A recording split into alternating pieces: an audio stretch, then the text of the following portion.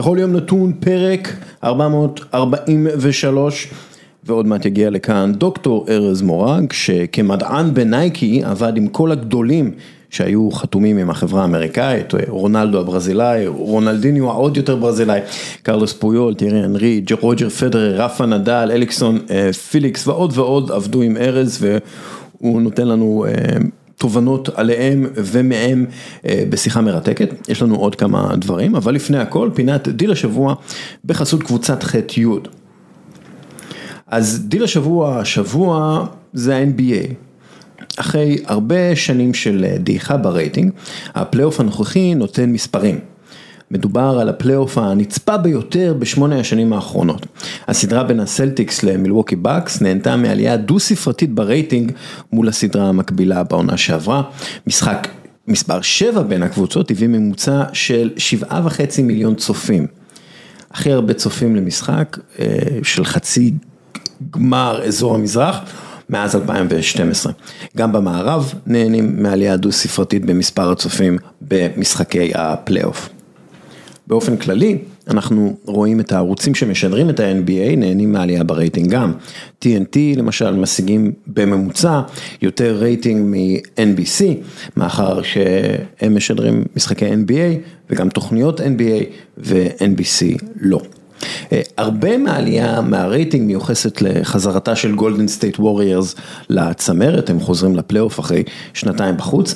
הווריירס מאוד פופולריים במערב של ארצות הברית ובכלל, הסיבה העיקרית לכך היא סטף קרי, עדיין אחד מהשחקנים הטובים והאהובים ביותר בעולם, אבל יש לציין גם סדרות אחרות שאינן קשורות לגולדן סטייט ווריירס, נהנות מרייטינג גבוה מאוד ביחס לשנים שעברו. הסדרה בין פיניקס לדלס נהנתה מעלייה דו-ספרתית ברייטינג מהסדרה המקבילה אשתקד.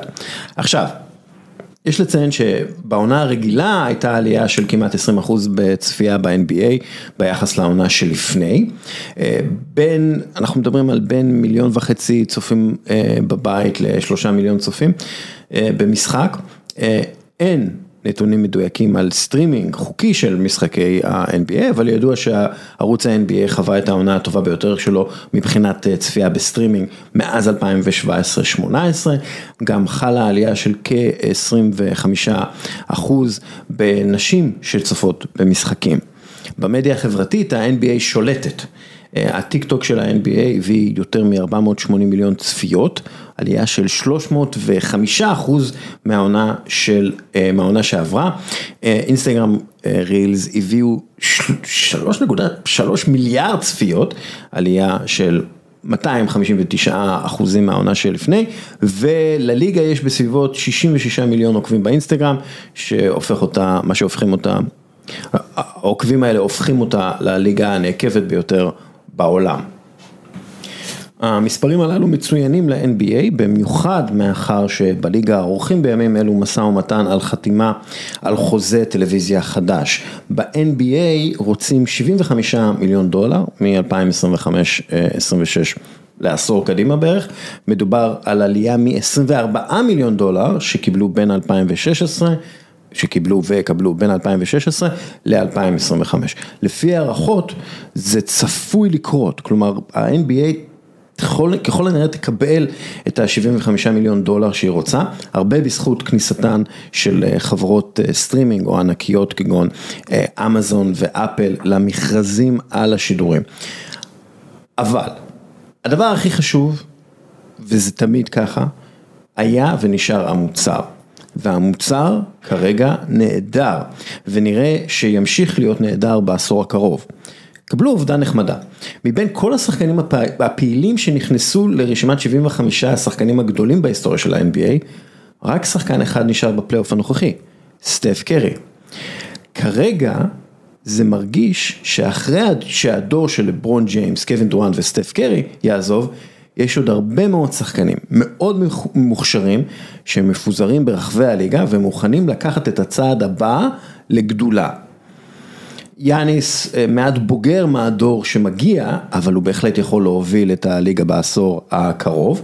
אפשר לומר את אותו דבר על ניקולה יוקיץ' בין ה-27, אבל לעניות דעתי, הדברים הגדולים הבאים מתחת לגיל 25, הם אלו שיובילו את הליגה. אנחנו מדברים על לוקה דונצ'יץ' בדאלאס, ג'ייסון טייטום בבוסטון, ג'ה מורן בממפיס, אנטוני אדוארדס במינסוטה, טרי יאנג באטלנטה, למלו בול בשרלוט הורנטס, ואולי, רק אולי זיין וויליאמסון בניו אורלינס פליקאנס, כולם צעירים ומגניבים, יש סביבם לא מעט כישרון ואישיות מובהקת לקבוצה. זה מרגיש כאילו ה-NBA לא באמת תחסיר פעימה אחרי פרישתו המתקרבת של לברון ג'יימס והדור של לברון ג'יימס. זה אפילו מזכיר, הסיטואציה כרגע אפילו מזכירה את הסיטואציה בעידן הפריחה הראשונה של ה-NBA בשנות ה-80, כאשר גדולים כגון מוזס מלון, דוקטור ג'ה וקרים אבדול ג'אבר, פינו את הבמה מבלי לפרוש לכוכבים צעירים כגון מג'יק ג'ונסון ולארי ברד שלקחו את הליגה קדימה. אז בשנות ה-80, דיוויד סטרן עשה מתמים מהיריבות בעצם בין מג'יק ג'ונסון ללארי ברד. הוא אפילו דרש לשנות את הצגת השידורים מסלטיקס נגד לייקרס למג'יק נגד ברד. וככה הוא חיזק את התכונה הבולטת ביותר של הכדורסל מבחינתו, ושזה שמדובר על משחק אינטימי בין אנשים מאוד מיוחדים. השחקנים משחקים בגופיות שממש עליהם יושבים אנשים בקהל, אין עליהם כסדה, הם רק 5 בכל קבוצה, והקלוזאפים בטלוויזיה תכופים. לא לחינם שחקני ה-NBA משתתפים ביותר פרסומות מאשר שחקני ה-NFL, שזאת ליגה פופולרית בהרבה. אז דרך אגב, כמובן שגם היה נרטיב לאומי שפומפם בחוזקה בזמנו, זה היה קרב בין לייקרס, הקבוצה של הוליווד, לבוסטון, הקבוצה של מעמד הפועלים הלבן, אבל היריבות האישית הייתה בין מג'יק ללארי, הייתה זו שהציתה את הדמיון של עשרות מיליונים בארצות הברית ובעולם כולו, יש לומר. ומה שמעורר אופטימיות גדולה בקשר ל-NBA עכשיו, זה שאם בזמנו היה רק את מג'יק ולארי, ועוד כל מיני כאלה שאולי השתתפו במסיבה, אבל בעצם מג'יק ולארי הם אלו שפתחו את הדלת למייקל ג'ורדן, ואז מייקל ג'ורדן השתלט על הליגה. בכל מקרה, מה שמעורר אופטימיות גדולה להיום, זה שהיום יש לכל קבוצה שחקן, שיכול להיחשב כשחקן העתיד שלה, ובאיזשהו מקום הוא יכול להיות השחקן העתיד שלה, השחקן של הליגה כולה. לוקה, תחשבו על גמר בין לוקה דונצ'יץ' לג'ייסון טייטום, או בין ג'ימי באטלר, כן, למרות שהוא מבוגר והוא אמור לפרוש, לא בעשור הקרוב, ג'ימי באטלר לסטף קרי, תמיד מחפשים את הדמויות, את הכוכבים, את האנשים שהמשכו את האנשים האחרים למסכי הטלוויזיה. אז יש את זה כמעט לכל קבוצה, יש איש כזה. יש אנשים שמתים על אנטוני אדוארדס, ויש אנשים שמתים על ג'ה מורן, ויש הרבה מאוד אנשים שרוצים לראות את האנשים המיוחדים האלה, את שחקני הכדורסל, ובגלל זה הליגה בידיים טובות, והעתיד מבטיח. הפינה בחסות קבוצת חתיוד שמביאה לכם את טלוויזיית אולד של LG. אלו הטלוויזיות המתקנות בעולם, כל פיקסל מואר באופן עצמאי, זו איכות התמונה הטובה ביותר בעולם, וזה לפי כל הסקירות המקצועיות וביקורות הגולשים. מי זו קבוצת חתיוד? היא יבואנית המותגים המובילים, LG, אייסנס, אסקו, סנדיסק ועוד. קבוצת חתיוד מביאה את שירות 100% איתך, שירות זוכה פרסים, המאזינים שלנו יכולים לרכוש מוצר ולקבל 60 יום זכות החזרה מלאה ללא אותיות קטנות, וגם אחרי שפתחו והשתמשו במוצר. לא סתם הם זכו בפרס המיל בתחרות היוקרתית של שירות וחוויית לקוח. עכשיו אנחנו עוברים לארז.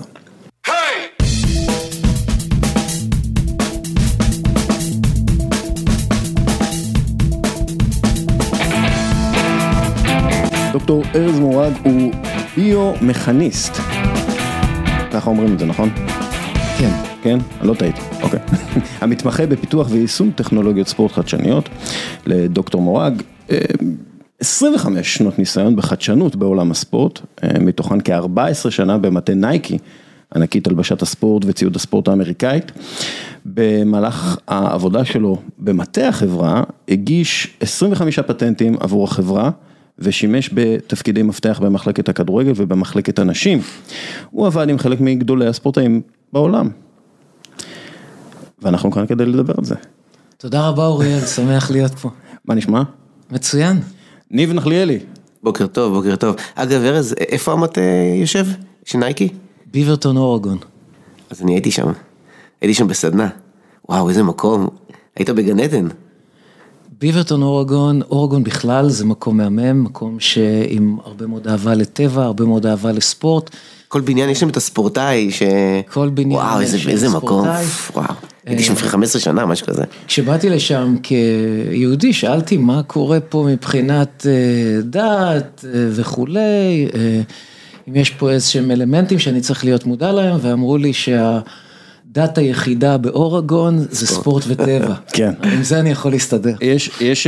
אני חושב שקראתי את זה בספר של פיל נייט, שהוא אמר שבאורגון, החבר'ה שהגיעו בבעלת הזהב, שהגיעו מהמזרח למערב, החבר'ה הסופט נשארו בקולורדו, והחבר'ה הקשוחים באמת הגיעו לאורגון, זה הדמות שלהם שם. אני רוצה להתחיל לך בשאלה שאני מתחיל עם כולם. מה זו מנהיגות עבורך? מנהיגות עבורי תמיד הייתה leadership by example. זאת אומרת, אני יותר מאמין בלעשות מאשר בלדבר, ולתת דוגמה אישית, זה תמיד עובד. אתה אוהד ארסנל. כן. בוא אני אספר לך סיפור. אתה לא, למה להכאיב? למה ככה? זה סיפור שאתה תאהב. אוקיי. במהלך הקריירה שלי בנייקי, ביקרתי בהמון מועדונים. וכשאתה מגיע למועדון, אתה מרגיש, אתה חש את התרבות של המועדון. באחד המועדונים, אתה מגיע לאימון, שמים אותך בחדר יפה, קיר זכוכית, ואתה צופה באימון, ואתה נהנה מהאימון.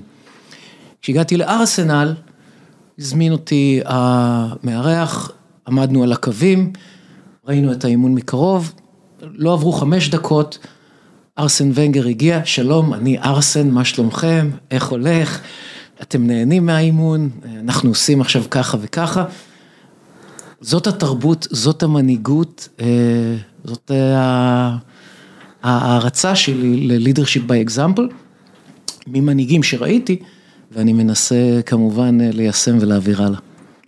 מה עוד ראית בארסנל של ארסן ונגר? אם אנחנו כבר שם. אם אנחנו כבר שם, אז ראיתי 2 דברים מבחינת כדורגל שהדהימו אותי. שחקן בן 21 היה אז בזמנו, סס פאברגס, באימון, ואתה רואה תופעה שכל השחקנים מרימים את הראש, והוא מרים את הראש בפריקוונסי, בתדירות, פי 3 יותר גבוהה מכל שחקן אחר. אתה רואה ילד בן 21 כל הזמן, ראש למעלה, ראש לכאן, ראש לכאן, ראש לכאן. מזיז את הראש כל הזמן. מזיז את הראש כל הזמן, והוא היה זה קטן יחסית, הוא גופנית, הוא התפתח טיפה קצת אחר כך, בברצלונה הוא כבר היה יותר חזק, יותר מהיר, אבל הקצב הרמת הראש שלו היה לא נורמלי. והסיפור האחרון של ארסנל, האחד והיחיד, תיירי, הנרי, תנועה מבחינה ביומכנית, אם אנחנו מדברים על תנועה מבחינה ביומכנית, על גרייס, אז תיירי, הנרי, אליסון, פליקס, רוג'ר, פדרר, מדהים. כאילו זה נראה כמו תנועה, כאילו שהעצמות לא עובדות, נכון? זה כאילו, זה נראה משהו, כאילו הם רוקדים בתוך מים, כאילו, הרבה פעמים. בדיוק. עכשיו, יצא לנו גם לבצע ניתוחים ביומכניים של רוג'ר, של אליסון וכו', אבל אתה יכול לראות את זה גם בעין, התנועה נראית effortless, הכל כל כך זורם, פשוט מדהים. ואליסון פליקס, אוהדת ארסנל, מוכרת אפילו, כן.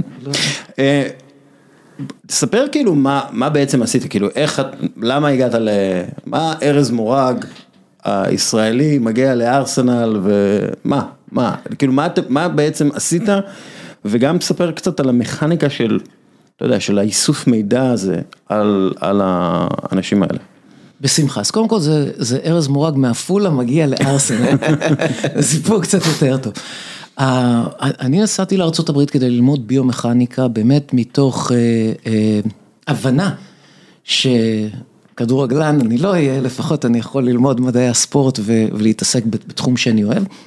וכשהצגתי את עבודת הדוקטורט שלי בכנס, במקרה היו שם נציגים מנייקי שהציעו לי לבוא ולבקר בקמפוס באורגון, ושכנעו אותי שזה יהיה לי מאוד מאוד מעניין, במקום לעבוד באקדמיה, לפתח מוצרים חדשים וכו'. וכשהגעתי לקמפוס, האחריות שלי הייתה פיתוח מוצרים חדשים ואינובציה בכדורגל ובספורט נשי, אלא היו שני תחומים שנייקי מאוד מאוד התעמקה בהם, על מנת להיות חברה יותר גלובלית. האסטרטגיה הייתה, כדי להצליח גלובלי, חייבים להצליח בעולמות הכדורגל, שזה ספורט גלובלי ובעולם הספורט נשים. כן, כי הם התמחו בעיקר בכדורסל. כי הם היו מאוד מאוד חזקים בכדורסל, וכמובן בריצה, משם הכל התחיל. לפני כמה זמן זה? זה היה ב-98. וואו, כמה הם הקדימו בחשיבה. ובאותה תקופה מחלקת הכדורגל הייתה סינגל דיג'יטס במרקט שייר, זאת אומרת פחות מ10% מרקט שייר, והבנו שהדרך היחידה כדי לפרוץ הייתה דרך אינובציה. עכשיו, השיטה הייתה ללמוד, לזהות אינסייטים ותובנות מהשחקנים הטובים ביותר בעולם, לעשות להם ולידציה, ואז לספק את השירות, את המוצרים, לכל שחקן צעיר, שחקנית צעירה. דרך אגב, באותה אסטרטגיה היום אנחנו עובדים בפלייר מייקר, פה בארץ, חברת סטארט-אפ שפיתחה את טכנולוגיית הווירבל המובילה בעולם לעולם הכדורגל, אנחנו עובדים עם המועדונים הטובים ביותר בעולם, סופגים את התובנות המשמעותיות ביותר, ומספקים את המוצר האינדיבידואלי, לכל צעיר וצעירה שרוצים להתפתח בעולם הכדורגל. אז זאת הייתה האסטרטגיה של נייקי, וכתוצאה מכך מצאתי את עצמי עובד עם המועדונים שהיו אז sponsored by נייקי, באותה תקופה זה היו מנצ'סטר יונייטד, ארסנל, תקופת הפרגוסון ונגר, יום אחד אתה פה ויום אחד אתה פה, ובעולם הנשים כמובן זה היה על פני ענפי ספורט רבים, ובאמת להביא את הרעיון שצריך ללמוד את הספורט הנשי לעומק, ולא לעשות אדפטציה למוצרי גברים, pink it and shrink it, כמו שאומרים, ולהפוך אותם למוצרי נשים. אז דרך אגב, אם אנחנו מדברים על כדורגל, זאת הייתה אחת מתקופות הזוהר גם היום, של הכדורגל הנשי האמריקאי, 90,000 צופים, בגמר, כן. מיהם, ברנדי צ'סטיין, וכל השחקניות הנהדרות האלה, שחקניות באמת באמת נהדרות, עבדנו המון עם נבחרת הכדורגל של ארצות הברית, נשים. אגב, יש לך בטוח סיפור על מיהם. יש סיפורים על מיהם, אבל האמת היא וגם על ברנדי, אבל בעיקר הייתי רוצה לספר על שרה רפנלי. אוקיי. שרה הייתה אחת השחקניות שפחות מוכרת, בנבחרת ארצות הברית של 99, ושרה עבדה בנייקי. כשהיא פרשה, היא עבדה בנייקי. ובאותה תקופה, אחד הדברים התרבותיים בחברות הספורט, בנייקי בכלל, בהפסקת הצהריים, שעה הפסקת צהריים, 45 דקות ספורט, רבע שעה סנדוויץ', 20 דקות, ועוד רבע שעה קפה, ויאללה, קדימה, ממשיכים לעבוד. יש המון מסלולי ריצה, היה חדר כושר כמובן, לאמריקאים שאוהבים הרבה ברזל, והיה מגרש כדורגל.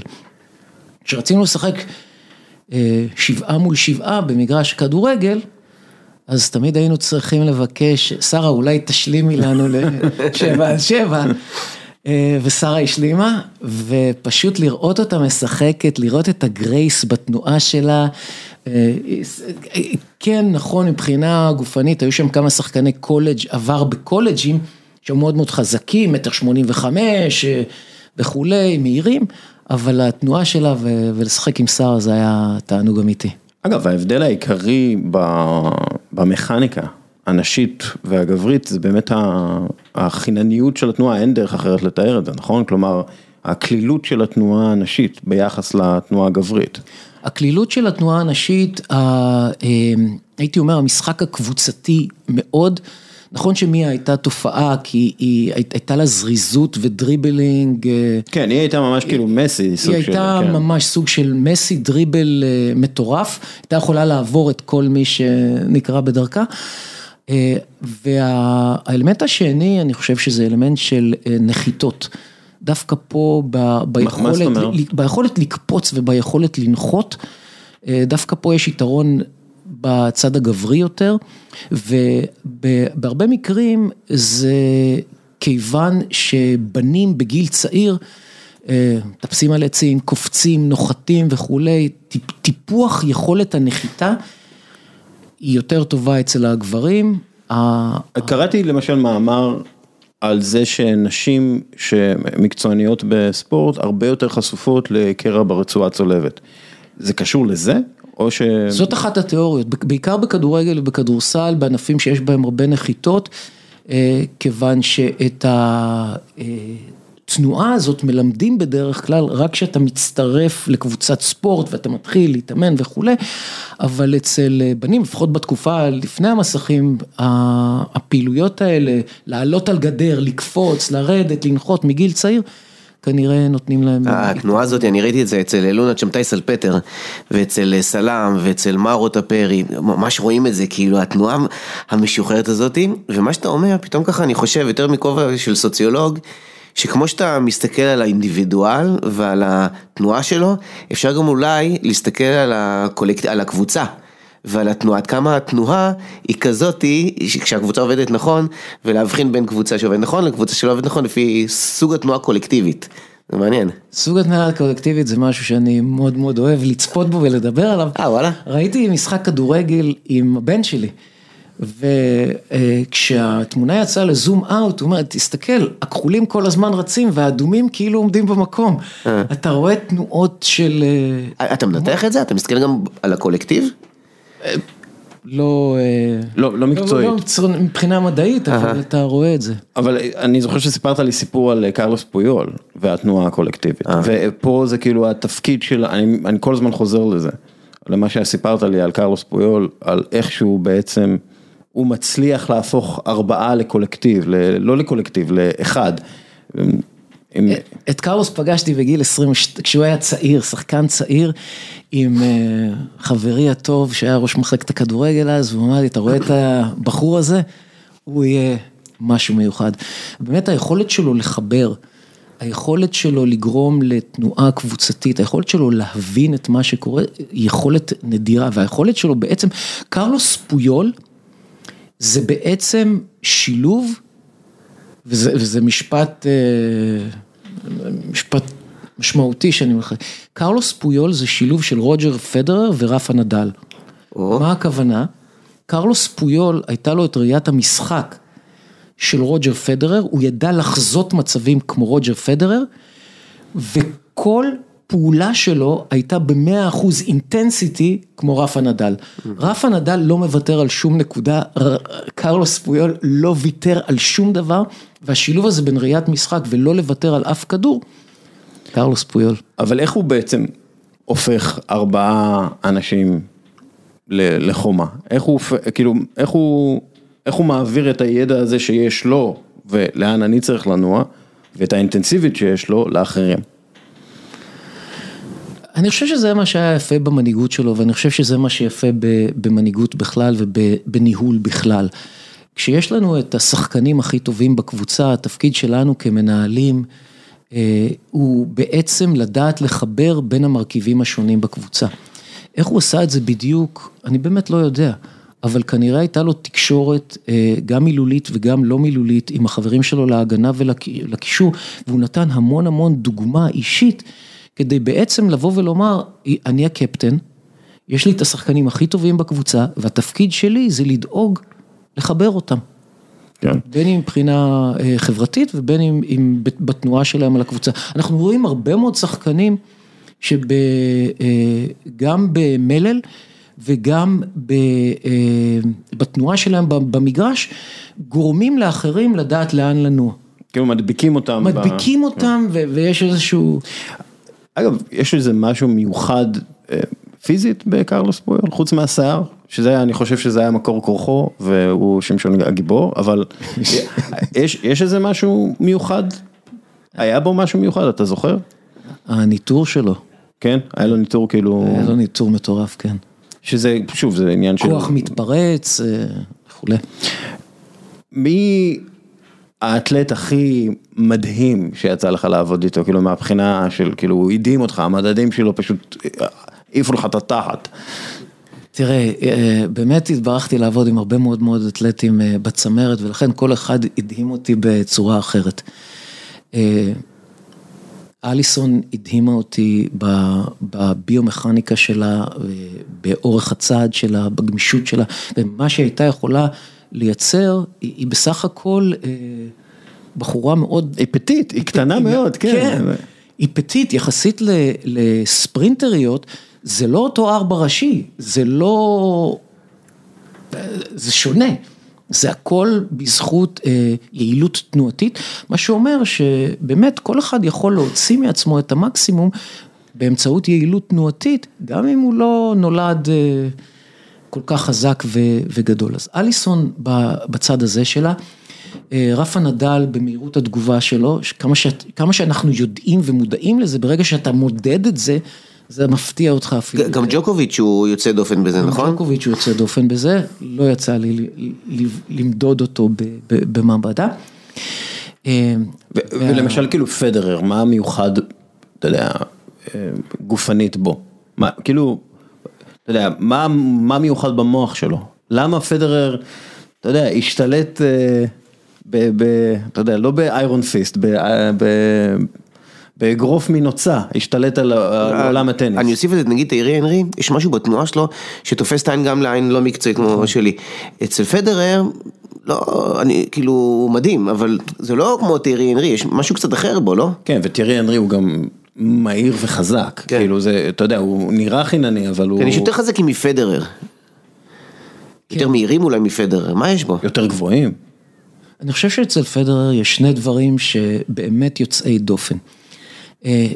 אחת, זה קורדינציית עין יד, באמת באמת מדהימה, הוא מסוגל לספק את כל אחת מסוגי החבטות, אין לו חולשות, בגלל קורדינציית עין יד מבורכת שיש לו, יש לו טכניקה וקורדינציית עין יד יוצאות מגדר הרגיל, והדבר השני, יש לו מהירות תגובה של העין, וראייה מרחבית, יוצאים מגדר הרגיל, וזה מדיד, וזה נבדק, וזה נותן לו בעצם יכולת לקרוא את המשחק, ולבנות את המהלכים במשחק, בצורה בלתי רגילה. בצד השני, יש לרוג'ר פדרר...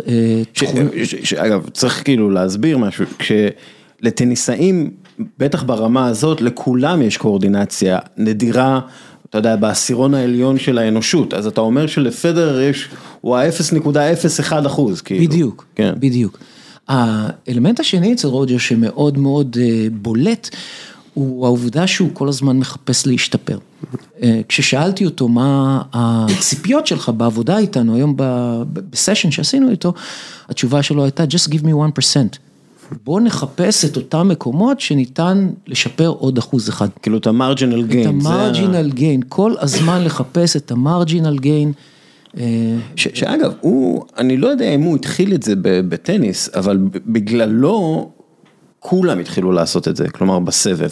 אם זה אנדי מרי וזה ג'וקוביץ', וג'וקוביץ' שינה את התזונה שלו, ונדאל בכלל, אז אתה יודע, כדי להתחרות עם פדרר. ג'וקוביץ' עובד עם חוקר אחד שנותן לו פרדיקשן, על לאן יגיע הסרב במאני טיים, אז הוא יודע שהוא צריך להטות את הגוף שלו בקצת. עוד דוגמה, כולם עסוקים במרדף הזה אחרי האקסטרה.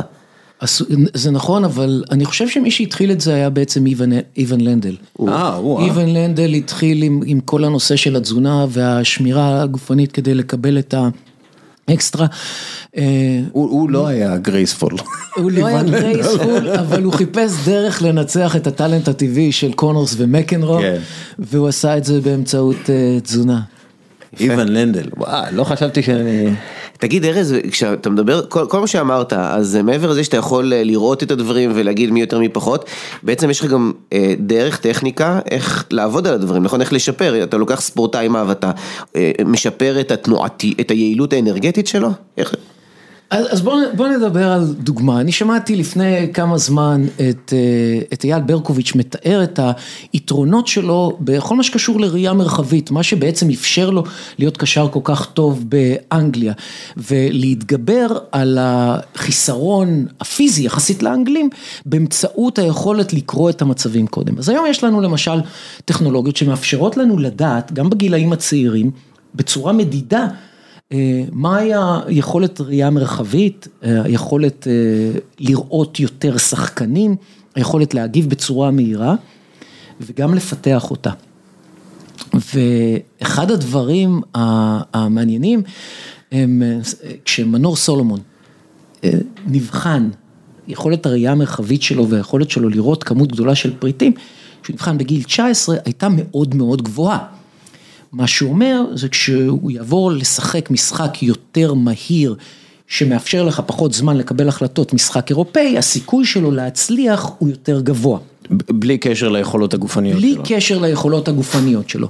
אנחנו רואים דוגמאות של ספורטאים ישראלים, שמגיעים לאירופה, המשחק שם הוא יותר מהיר במובן של גם הפיזי, אבל גם הזמן שלך לקבל החלטה הוא הרבה יותר קצר, ואז יש פה איזשהו... פער. אז הדוגמה של מנור סולומון היא דווקא דוגמה למישהו שהגיע עם יכולות מאוד מאוד גבוהות. דרך אגב, אני מעריך שהצמד שלנו בכדורסל, תמיר ויובל, יעשו בשנה השנייה שלהם, ייתנו קפיצת מדרגה יוצאת מן הכלל. כבר עכשיו יובל בחצי השני. כבר עכשיו זה מתחיל. כאילו בברלין. כבר עכשיו אנחנו מתחילים לראות את זה. בברלין, כן? כן, מדוע? כי לתמיר יש יכולת ראייה מרחבית וראיית כמות פריטים או כמות שחקנים על המגרש גבוהה מאוד, הוא מעל האחוזון ה-90 יחסית לשחקני כדורסל מקצוענים, וליובל יש מהירות תגובה וקואורדינציית עין יד מדידה, גם כן באחוזון מעל ה-90. יש בו משהו קצת מטעה ביובל, נכון? הוא כזה נראה כזה מין, כזה באיזי. הוא נראה יחסית אדיש, אבל הוא מושיט את הידיים שלו והוא חוטף כדורים במהירות הבזק. כן. קצת כמו נדב אנפל בזמנו, כזה נראה כזה, אבל הוא סופר סופר זריז. תגיד, אז כל מה שאתה מתאר עכשיו, ישראל כמדינה, עושים משהו עם זה, בין אם איתך או מישהו בתחום שלך, כדי לזהות טלנטים בגיל צעיר, לדעת איך לעבוד איתם, אם זה ברמת נבחרות, כאילו קל לי לראות, לא יודע מה, לעשות משהו קצת יותר גנרי ממה שאתה אומר, והתאחדות הספורט לבתי ספר עושה מבדקים, ומשייכת את הילדים לענפי הספורט המתאימים לפי הניתוח שאתה מציע. יש כזה דבר, יש דיבור על הדברים האלה? התאחדות כדורגל, מישהו? האמת היא שאנחנו מדברים על סיפורים ועבודה עם ספורטאי צמרת וכולי, ועד עכשיו תיארתי הזדמנויות או אירועים שהם היו בעצם מוצלחים. בואו נדבר גם על אירועים פחות מוצלחים ועל כישלונות, שזה חלק מהלמידה שלנו וחלק מההתפתחות שלנו. אשתי ואני החלטנו שאנחנו עוזבים את אורגון וחוזרים לישראל, אחד הדברים שמאוד מאוד רציתי לעשות, שוב זה בא מתוך הילד מאפולה, שלא שיחק באקדמיה אנגלית, וניסה איכשהו ללמוד את המשחק, ובסופו של דבר אבא שלו אמר לו, עזוב אותך, לך תלמד. אז מתוך אותו רעיון, באתי ואמרתי, אנחנו יכולים, אנחנו מדינה חדשנית, אנחנו מדינת ישראל מדינה מאוד מאוד חדשנית, אין לנו את היכולות הפיזיות של הכדורגל האירופאי, של השוודים, של ההולנדים, של הגרמנים, של האנגלים. הם כאילו ממוצע, הם גדולים וחזקים איתנו. גדולים וחזקים איתנו, אין מה לעשות, אנחנו... הם אוכלים שם צ'יפס בגיל... כמה סופות קורנו גדלים פה. באמת, לא הרבה. כן, הוא יוצא דופן. הוא יוצא דופן, אנחנו נוכל לפצות על החיסרון הפיזי, ביתרון שכלי, או בראיית משחק, באינטליגנציית משחק. כמו דוד המלך. דרך אגב, זה גם מתקשר לנו להיסטוריה שלנו. ממש ככה, ממש.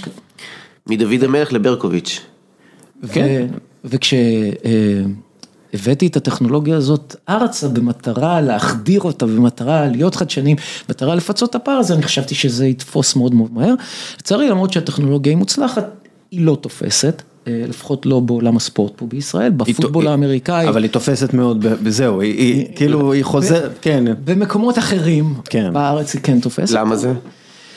אני באמת לא יודע את התשובה, אבל, דרך אגב זה אף פעם לא מאוחר מדי גם, אבל אני חושב שבאופן כללי, אם תהיה לנו את היכולת לזהות כישרונות, ולא תמיד מזהים את הברקוביצ'ים ואת המודריצ'ים, הם שניהם מתארים, גם ברקוביץ' וגם מודריץ' תיארו תמיד, היינו מאוד מאוד קטנים, הייתה לנו יריעה מרחבית וקריאת משחק מצוינת, המאמנים שלנו נתנו לנו סמכו עלינו ונתנו לנו לשחק, אבל יכול להיות שאנחנו מאבדים הרבה מאוד כישרונות שלא מתפתחים מספיק מהר, ויש להם את היכולות האלה של האינייסטה ושל הצ'אבי וכולי, ואולי הם לא פגשו את המאמן הנכון שנתן להם את הצ'אנס. כשאתה חושב על, מבחינה פיזית, על דור הזהב של הכדורגל הספרדי, שזה דור שהיה דומיננטי בצורה בלתי רגילה, כאילו היסטורית, לא היה שם פנומנים פיזיולוגיים מדהימים,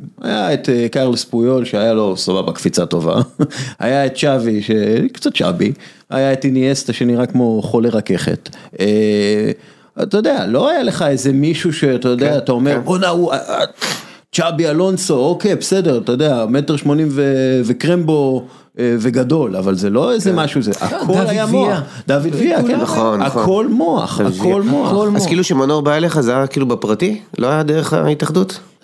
זה לא היה דרך ההתאחדות, זה היה דרך אירוע עם אפקס, ואף שלא מתעניין בספורט. טוב, מבאס לשמוע, אבל כמו שאתה אמרת, לא מאוחר, מי שמקשיב לנו, כדאי.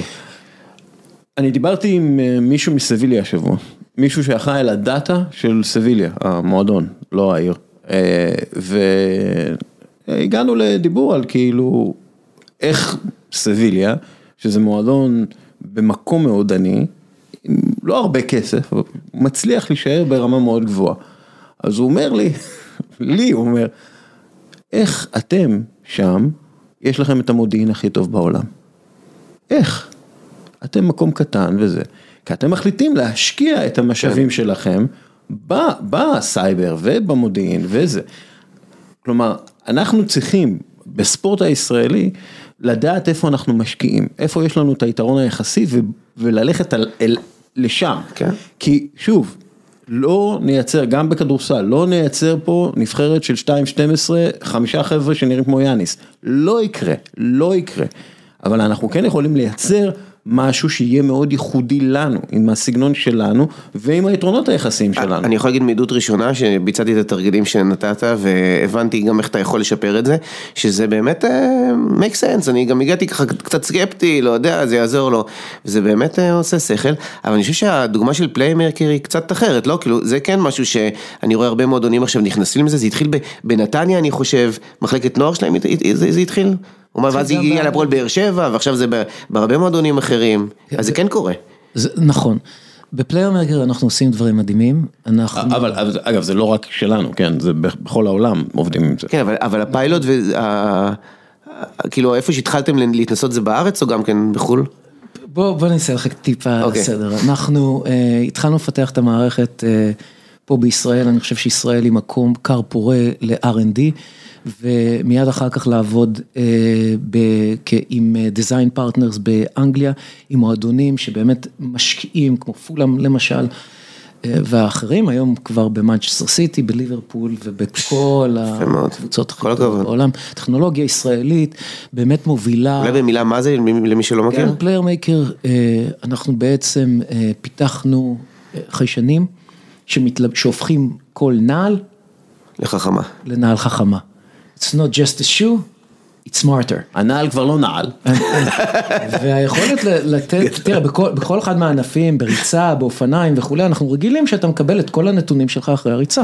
בכדורגל, הבעיה הטכנולוגית הייתה שמגע בין הרגל לכדור, לעשות טראקינג של מרחקים ומהירויות, אפשר, אבל בכדורגל משחק שמשחקים עם הרגל, כל מה שקורה ברמת הרגל והכדור. כן, זה לא היה מנותר בעצם. לא היה מנותר בעצם, לנו יש את היכולת של באמת CTO והמחלקה הטכנולוגית שלנו מאוד מאוד מוכשרים, הצליחו לפתור את הבעיה הטכנולוגית הזאת, מורן והצוות שלו, ובעצם... וזה גם לא מפריע למשחק, אני שומע מכדורגלנים שזה לא מפריע להם. לא מפריע למשחק, זה הופך להיות יותר ויותר קטן, ובעצם מאפשר דמוקרטיזציה של המשחק לשחקנים ברמות שונות, קודם כל ברמת להכיר את עצמי, לקבל את הדאטה, להפוך אותה לאינפורמציה, לדעת מה אני עושה איתה, וגם כאן אנחנו עושים פה שני דברים מאוד מאוד מעניינים. לוקחים את הלמידה מהמועדונים הגדולים, ומיישמים אותה במוצר האישי לכל שחקן ושחקן.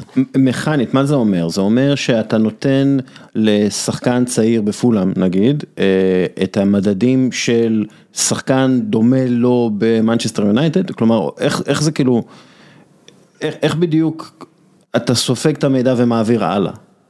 יפה.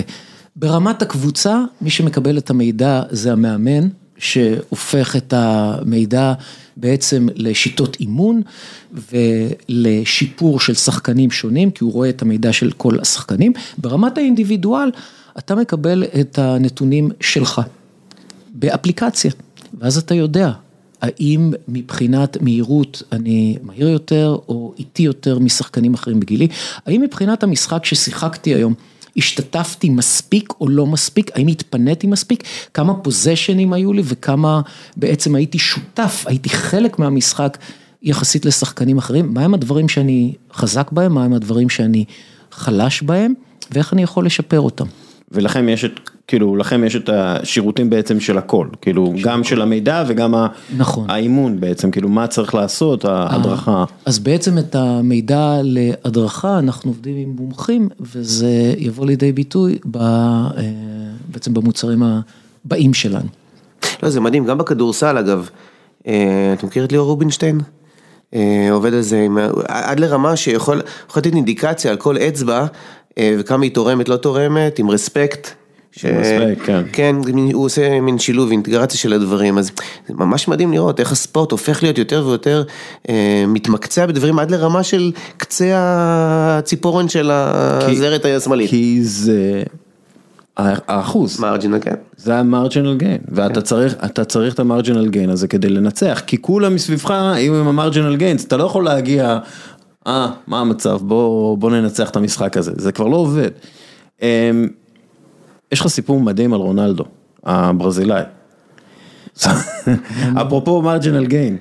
רונלדו הברזילאי, אחד השחקנים שאני באמת, קודם כל לעבוד עם ברזילאים זה... גם עם רונלדיניו יש לך סיפור טוב. זה תענוג, לעבוד עם ברזילאים זה תענוג. אתה כבר מחייך שאתה עובד איתם. זה נכון.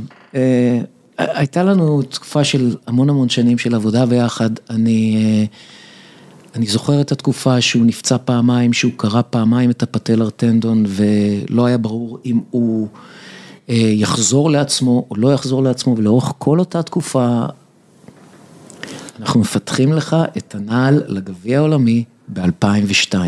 אנחנו עובדים, מה דעתך על זה, מה דעתך על זה, כבר היה לנו נתונים ביומכניים שלו, מלפני הפציעה שיכולנו להשתמש בהם על מנת לפתח את הנעל, ואתה רואה שהוא... כן, נחמד, אבל עדיין חושש. סקפטי. עדיין סקפטי במהלך השיקום. עוד באירופה. עדיין באירופה. אנחנו עובדים על הנעל שלך ל-2002. אנחנו עובדים על הנעל שלך ל-2002. בשלב מסוים, כשהוא החלים, הוא הגיע לקמפוס, היה לנו משחק ידידות, אנחנו נגד רונלדו והצוות שלו. 7 נגד רונלדו. 7 נגד 7, משחק נגמר 16-15 נגדנו, כל פעם כשהתחלנו להראות סימנים של התאוששות, הוא בא ועבר את כולם והבקיע גול, בסופו של דבר אנחנו מכירים את הסיפור, הוא שיחק בגביע העולמי, הוא הבקיע 8 שערים, הוא הוביל את ברזיל לניצחון האחרון שלה, אבל הסיפור שכן רציתי לספר לך על רונלדו ועל האישיות שלו ועל האופי שלו, לאחר הזכייה בגביע העולמי, שנה אחר כך, כשהתחלנו לעבוד על הנעל שלו ל-2006, שבה הוא היה אמור ובאמת שבר את שיא הכיבושים בכל הזמנים בגביע העולמי, הוא הגיע אחרי יום מאוד מאוד ארוך, ותכננו סשן בחוץ, וזה התעכב, בסופו של דבר 4:30 אחר הצהריים, אחרי טיסה ארוכה, תשמע ארז, אני עייף, אפשר לוותר היום?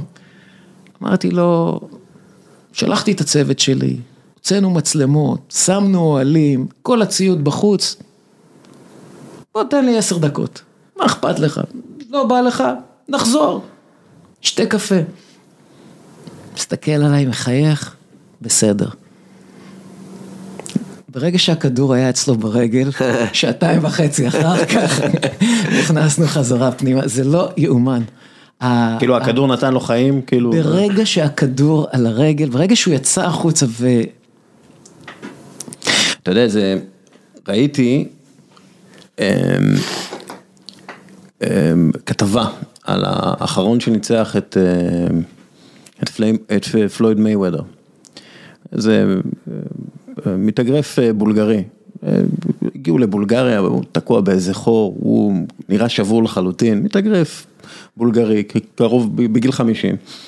ואז כחלק מהכתבה הכניסו אותו לזירה. ותוך שנייה, הבן אדם השבור הזה, התחיל לעשות כמה מובים של תנועת ידיים, ואתה פתאום רואה אותו חי.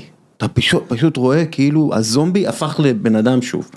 זה כאילו, זה מדהים כמה החיבור הזה למקצוע פשוט נותן להם חיים. עכשיו, גם, אתה מבין גם איזו בעיה קשה זאת, מנטלית, כשהם עוזבים. בפרישה. כשהם לא יכולים יותר. כן, כן. כן, כשהם לא יכולים להיות שם במגרש. וואי, זה קשה. ואני מתאר לעצמי שאתה יודע, רונלדו, שזה סיפור טרגי בסופו של דבר. זה איש שהיה יכול להיות, הוא היה שילוב של מסי ורונלדו הפורטוגלי. הוא היה יכול להיות, יכול לשבור את כל השיאים של בכל הזמנים, בגיל 29 כבר.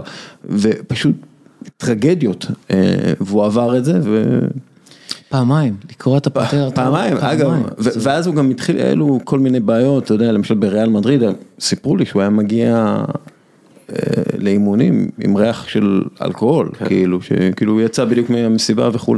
עוד שחקן שעבדת איתו זה רונלדיניו, יש דמיון ביניהם מבחינת האופי, או שזה משהו שונה לחלוטין?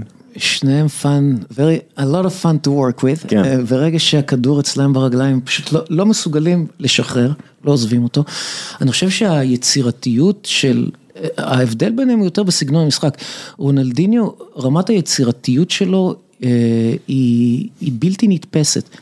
גם כשהיינו מבקשים ממנו, אוקיי, עכשיו אנחנו הולכים לצלם את התנועה הזאת והזאת, ופה הפילד אוף פליי, הוא היה ממציא משהו חדש, כל שנייה הוא היה ממציא משהו חדש, לפעמים הוא היה אפילו משתעשע איתנו, אמרתי לך, אוקיי, עכשיו אני אמסור לך לכאן, בכוונה הולך לכיוון אחר ומוציא אותי דביל, אבל, ונופל מצחוק, ופשוט כל הזמן ממציא דברים אחרים. רונלדו הברזילאי היה, אני חושב, מאוד מאוד מדויק ומאוד מאוד, שהכדור ייכנס לרשת, no matter what, הוא היה ממש האסאסן ברמה הזאת, הכדור חייב להיות ברשת, אני חושב שהוא היה אחרון השחקנים שהיה מסוגל לקחת כדור בכל מקום במגרש לא, זה גם מסי, גם מסי גם כן היה עושה את זה, עדיין עושה את זה. תראה, ההבדל הוא את מסי אפשר לדחוף ולהפיל, אותו אי אפשר היה לדחוף ולהפיל. זהו סתם, הבן שלי עכשיו בקטע של כדורגל, רוצה לראות יוטיובים וכו'. אז הראיתי לו יוטיוב של מסי, כאילו הרגעים הגדולים. נדיר. תקשיב, אני באיזשהו שלב, שמנו את זה על המסך הגדול בבית, באיזשהו שלב, זה לא יודע, 80 דקות של מסי מכדרר, מעביר שחקנים בין הרגליים, זה משהו כאילו, יש לו, אתה יודע, תיק עבודות גדול לאיש הזה, באיזשהו שלב זה כבר ריגש אותי, לראות את זה, זה פשוט לא יאמן מה שהאיש הקטן הזה מצליח לעשות עם הכדור, איזו שליטה אבסולוטית, לא בכדור, בשטח, בחלל, בזמן, הוא כאילו, הוא משהו אחר לחלוטין, הוא שחקן אחר לחלוטין, אין דברים כאלה, הוא מעביר שם השחקנים הכי טובים, מודריץ' בין הרגליים, כאילו הוא מה שאתה יודע, עושים לילדים בכיתה ו', כאילו שאתה משחק נגדם, כאילו פשוט זה רמה אחרת לחלוטין ממה שראינו, באמת. אני מקבל, זה נכון, גם מסי וגם רונלדו הברזילאי היו שחקנים שהיו יכולים לקחת כדור אז אני אומר, רונלדו, הטרגדיה הגדולה של רונלדו, הברזילאי, זה הפציעות האלה שחשוב. דרך אגב, כשאתה מעצב נעל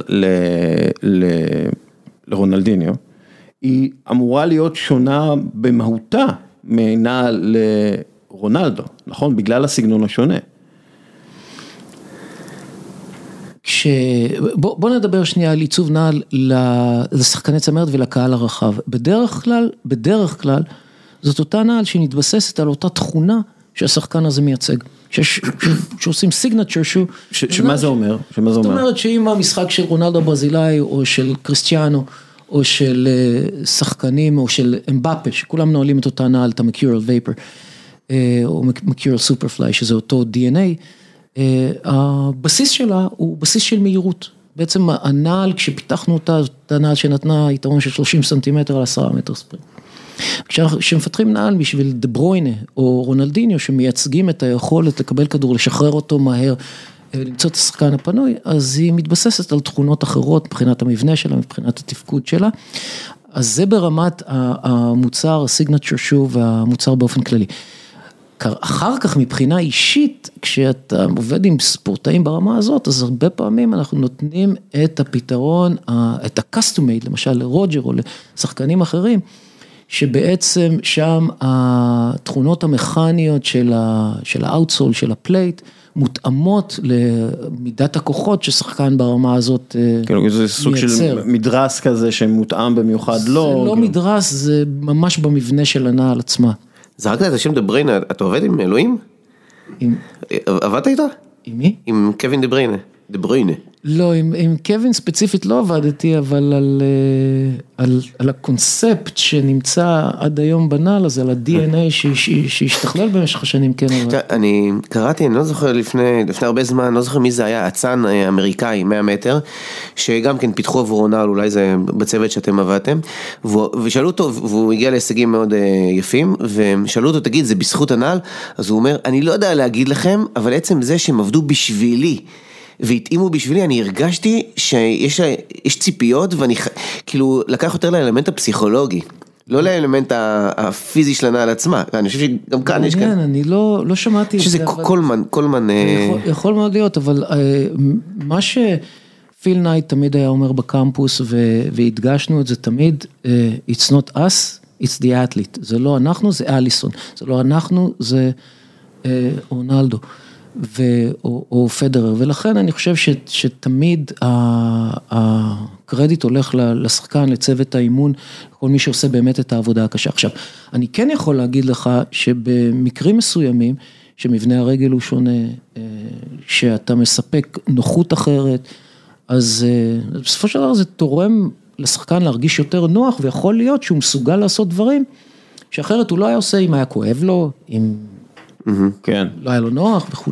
אגב, בוא נדבר קצת על המנהיגות של פיל נייט, כי מדובר פה על מישהו שהוא פורץ דרך, איש שהפך חברה מהמוסך לחברה עצומה, או הגדולה, אחת מהגדולות בעולם, איש מאוד מיוחד, לפי כל מה שאומרים עליו, ודרך אגב, הספר שלו, ששכחתי איך קוראים לו, משהו... שודוג, כן.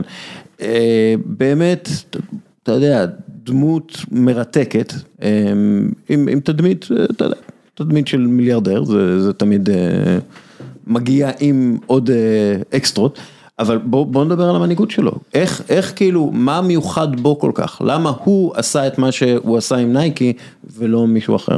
3 דברים, יש הרבה יותר, אבל בפודקאסט, אנחנו בישראל מחלקים הכל ל3. 3 דברים, 1,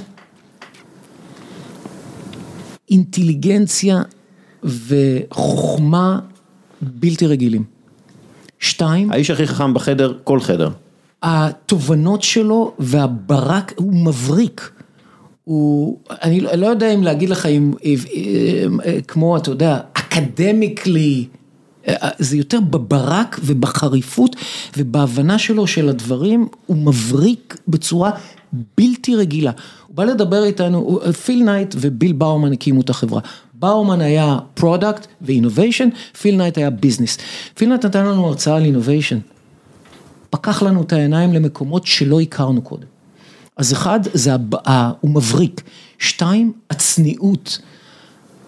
אני פגשתי את פיל נייט בפעם הראשונה, בקפיטריה, הוא היה לפניי בתור, מתנצל בפני הקופאית, שאין לו את הצ'יינג' הראוי, ממש מתנצל, sincerely apologize. היא זיהתה אותו? היא זיהתה אותו, היא לא הבינה מה. פיל, עליי, בסדר, כך. ואני אומרת, כשהוא מסתובב בקמפוס, והוא אומר לכולם שלום וכו', הצניעות היא sincerely humble. והדבר השלישי זה הפאשן, הוא לעולם לא איבד את הפאשן שלו לספורט. אני בסשן עם רפה נדאל, עובדים, יש צוות מסביב, בודקים, מבנה כף הרגל, התפלגות כוחות וכו'. אני מדבר עם רפה, פתאום כולם בחדר משתתקים. אני לא מבין מה קורה, למה כולם בחדר משתתקים, ורפה מחייך, מסתכל אחורה, פיל נייט. הגיע בשקט, לעבוד, לראות מה עושים, להצטרף אלינו, הצטרף אלינו לשעה וחצי, אפשר להצטרף בבקשה, אתה שואל אותי אם אפשר להצטרף. הצניעות. וואו, אתה עבדת גם עם בו באומן אתה עבדת? לא, עם ביל באומן לא. ביל באומן לא. לא, אני חושב שהוא... הוא נפטר ב-99, אבל הרוח שלו, לא עבדתי איתו אישית, אבל כולנו עבדנו עם כל אחד שעבד במחלקת האינוביישן בנייקי, עבד עם הרוח של ביל באומן, הרוח שלו נמצאת שם כל הזמן.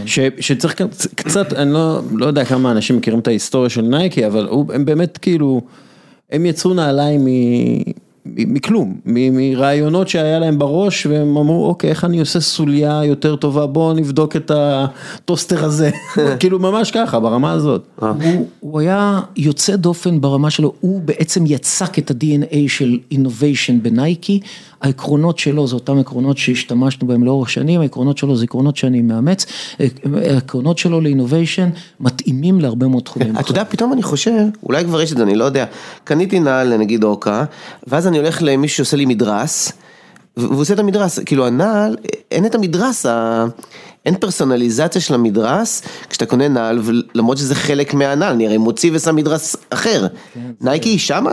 זה חלק מה... פתאום ככה אני, משהו כאן לא בסדר במודל. זה חלק מהאסטרטגיה של התעשייה, לחיות בשיתוף פעולה עם מומחים בתחום הזה. זאת אומרת... אבל זה המון... הנעל עלינו... אבל אפשר, זה עוד... מדרסים על מישהו מומחה בתחום הזה. זה ביזנס מאוד חם. זה בסדר, אתה רוצה לחיות בשיתוף פעולה, וזה טוב. אי אפשר לעשות הכל, אי אפשר לעשות גם... אבל זה מתבקש, לא? custom made, יש מומחים בתחום הזה שעושים עבודה מצוינת. טוב, אפשר לדבר עוד כאילו 200 שנה, אבל אנחנו לא יכולים לדבר עוד 200 שנה. יש איזה ספורטאי לא מוכר לציבור ישראלי שאתה יודע, הדהים אותך במשהו, שלמדת ממנו משהו, כי עבדת הרבה עם, אתה יודע, ספורטאים שלא היו מוכרים פה, או לא מוכרים, או בגלל שהם בענף אחר, או בגלל שהם לא מוכרים פשוט. כן, אז בוא נדבר על ספורטאי וספורטאית, נתחיל מספורטאי, טרוי פלמולו, דיפנסיב בק, פיטסבורג סטילרס, גם כן תופעת טבע, האיש, אם מסתכלים על התוצאות של הקבוצה איתו ובלעדיו הבדל עצום, מה שמדהים הוא שבמגרש, שיער קרלס פויול, מה שמדהים שבמגרש הוא היה לו את הנתונים הכי גבוהים של טאקלים ושל סאקס, הפלה של הקווטרבקס, הוא היה חיה רעה על המגרש, וכשאתה רואה אותו... ואגב, הוא גם כן כמו פויול, לא איזה מטר 78, מטר 80 כזה. הוא 5 סנטימטר נמוך מהממוצע בפוזיציה הזאת. כן, לא שוקל יותר מדי. נכון, וההבדל בין מה שהוא עושה על המגרש, והעובדה שהוא חיה רעה על המגרש, וכמה הוא מנומס ושקט ומדבר בלחש. שזה, אני חושב שזה משהו תרבותי, הוא כאילו, הוא מסמוע או משהו, נכון? הוא נעים הליכות בצורה בלתי רגילה. וספורטאית, שלא יצא לי לעבוד איתה, אבל לדעתי הספורטאית הגדולה ביותר בכל הזמנים. שטפי גרף. לא. איזה ענף? בוא תאתגר אותנו. איזה ענף? ספורטאית, אתלטית, הכי גדולה בכל הזמנים, אסתר. שלנו? שלנו, אוקיי. אסתר שלנו, אני שמעתי סיפורים על אסתר שהיא ישרה, היא הייתה ה-natural talent הגדול ביותר שצמח פה פעם, היא לא הייתה רק עצנית, היא לא הייתה רק קופצת, היא הייתה כדורגלנית יוצאת מן הכלל, כדורסלנית יוצאת מן הכלל, אני ראיתי אותה אחרי שהיא פרשה, מביסה גברים בטניס. וואו. לא משנה מה היא עושה, מוכשרת בצורה בלתי... וגם היא יש בה ענווה. ענווה, אין, מבחינתי הספורטאית הגדולה ביותר שצמחה אי פעם במדינת ישראל, יסלח לי גל, שאני מאוד אוהב, אבל אסתר. היה לך גם סיפור עם אובצ'קין, לא? אלכס אובצ'קין. אלכס אובצ'קין, נכון. אני חייב להזכיר אותו בגלל שמישהו שלח לי הודעה, שהוא אמר, הזכרת את אלכס אובצ'קין, אתה זוכר שהזכרתי את אלכס אובצ'קין? אני לא זוכר. אבל אמרת, אז ספר סיפור על אלכס. אלכס אובצ'קין, שחקן הוקי קרח, מלך השערים באותה תקופה. קיר, ממש קיר שיודע להחליק. זה אלכס אובצ'קין. נדיר, בדיקה של נתונים פיזיולוגיים, ביומכניים, ראיית משחק, קורדינציית העין יד הטובה ביותר, אחוזון 99, אלכס, תקשיב, הקורדינציית העין יד שלך, אתה באחוזון ה-99, אתה נהדר, אתה כך, מסתכל עליי, ובמבטא כבד אומר לי את המשפט שחקוק בזיכרוני עד היום, ואני מנסה ליישם אותו, Don't tell me what I'm good at, tell me what I can improve. אוקיי, אלכס, אין בעיה. אז תראה, פה... אגב, זה תפיסה, זה גם, נראה לי שזה קצת תפיסה מזרח אירופאית, כי גם דונצ'יץ' שמעתי שהוא אומר בדיוק את הדבר הזה. הוא אומר, אני יודע במה אני טוב, תגידו לי במה אני צריך להשתפר, כן. תגיד, נייקי, סליחה. אלכס, רק כדי לסיים את זה, אלכס זכה 7 פעמים לדעתי בסקורינג טייטל בהוקי, ורק בגיל 34 או 35 הוא זכה בפעם הראשונה בסטנלי קאפ. ואני חושב שהגישה הזאת של... בוא לא נסתכל מה ההבדל ביני לבין המתחרים שלי, זאת אומרת, אני עדיין מבקיע יותר מאחרים, אלא בוא נסתכל מה המרחק בינינו לבין הפוטנציאל שלנו, זו גישה שאני ממליץ לאמץ, בכלל אני חושב שהיום כשאנחנו נמצאים פה במדינת ישראל, בוא לא נסתכל על מה ההבדל בינינו לבין אחרים, אלא בינינו לבין הפוטנציאל שלנו, ושמה יש לנו עוד מה לעשות. בדיוק. ניב, אנחנו צריכים לסיים, אנחנו צריכים לעשות את השאלות. אבל תגיד, נו. לא, אני... אחרי אני... אוקיי, שאלות קצרות, תשובות קצרות. איך בוחרים אנשים לעבוד איתם? אם יש להם פאשן למה שהם באים לעשות. קריטריון מספר 1, יש או אין פאשן לתפקיד. איך יודעים שעושים עבודה גרועה? היום יש לנו נתונים ו-KPIs לכל דבר, אפשר לדעת שהעבודה היא גרועה, אבל אני חושב שהדבר השני, אם אנחנו יודעים שעשינו עבודה גרועה, ואנחנו מתרצים למה, יש בעיה. אם טעינו, ניסינו, טעינו, ואנחנו מסבירים למה טעינו ואיפה טעינו, זה בסדר. לעשות טעויות זה בסדר. כן. לתרץ, פחות. דברים שאתה לא מוכן להתפשר עליהם.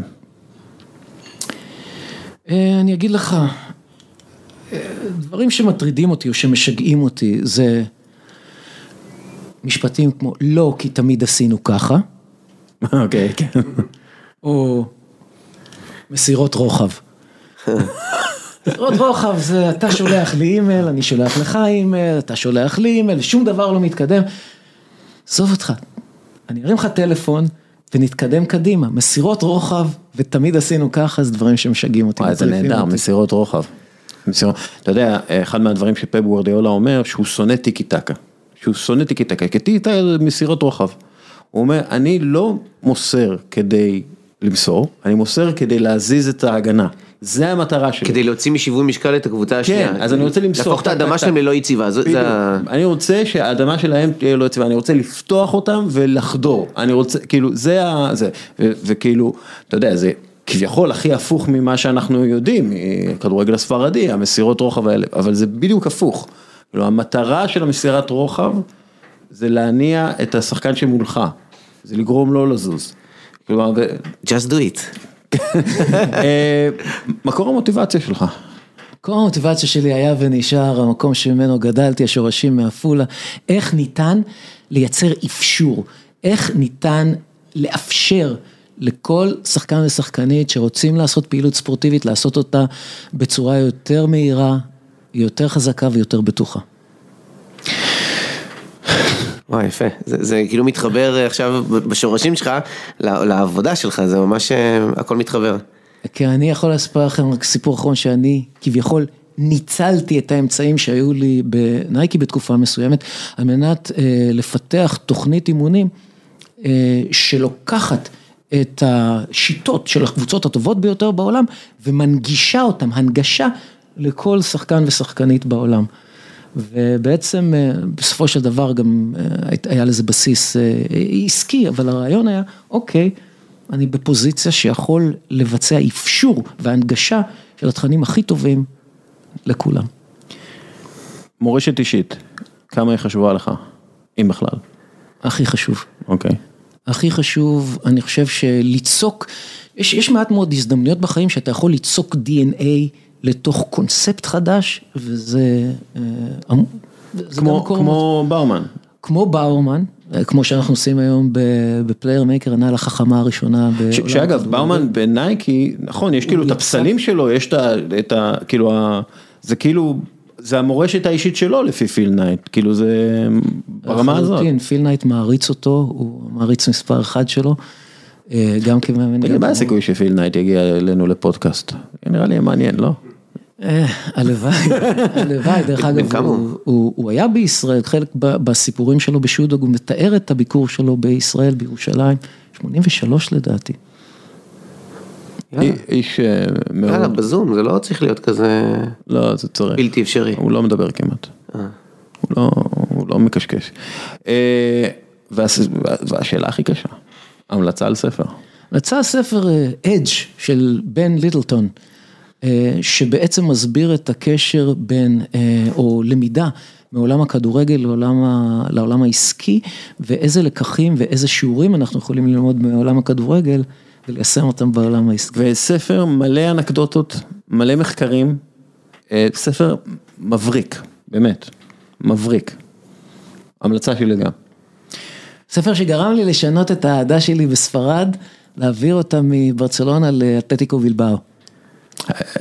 בילבאו זה גם הקבוצה שלי, הקבוצה בלב. ספר, עשיתי ראיון עם בן?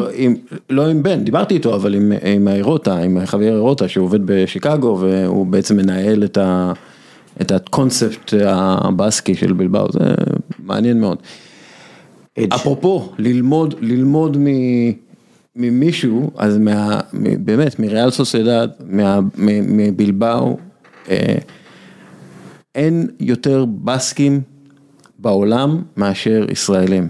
אין להם איזשהו איכויות גופניות מיוחדות בצורה בלתי רגילה, והם מוציאים כל כך הרבה, לא רק כדורגלנים, כל כך הרבה אמנים ואנשי הייטק ומסעדנים ושפים, באמת הם כאילו, הם מבריקים הבסקים. ארז, היינו יכולים באמת לדבר עוד 200 שנה, אני לא צוחק. מרתק, ממש. תודה רבה לך. Go Gunners.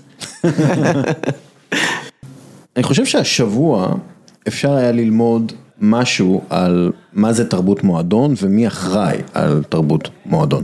אני מדבר על ארסנל כמובן, שבתחילת השבוע שעבר היה לה יתרון 4 נקודות על פני טוטנהאם במקום הרביעי, והמשימה הייתה ברורה, לא להפסיד לספרס בדרבי, ולנצח משחק אחד נגד קבוצה שגמרה את העונה מבחינתה, וזה ניוקאסל. לא להפסיד וניצחון, זה היה מבטיח ההפלה לליגת האלופות בפעם הראשונה ב5 עונות. ארסנל נחנקה בטוטנהאם, ואולי אפשר היה להאשים את השופט, אבל לא משנה.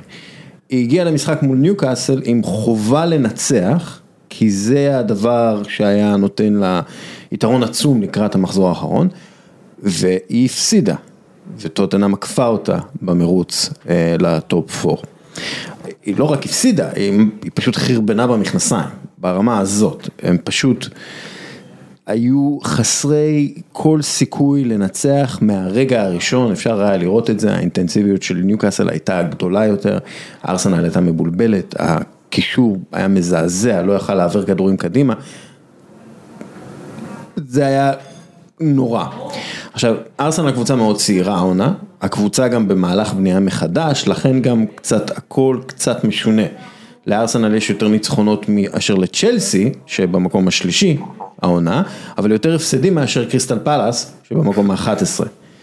ההפלה לליגת האלופות הייתה מסייעת מאוד למועדון, ולהמשיך בהליך הבנייה מחדש, הפעם עם יותר כסף. אבל מה לעשות? שהתרבות הלוזרית שנוצרה במועדון, ומתוחזקת על ידי שחקנים מסוימים במועדון, נותרה.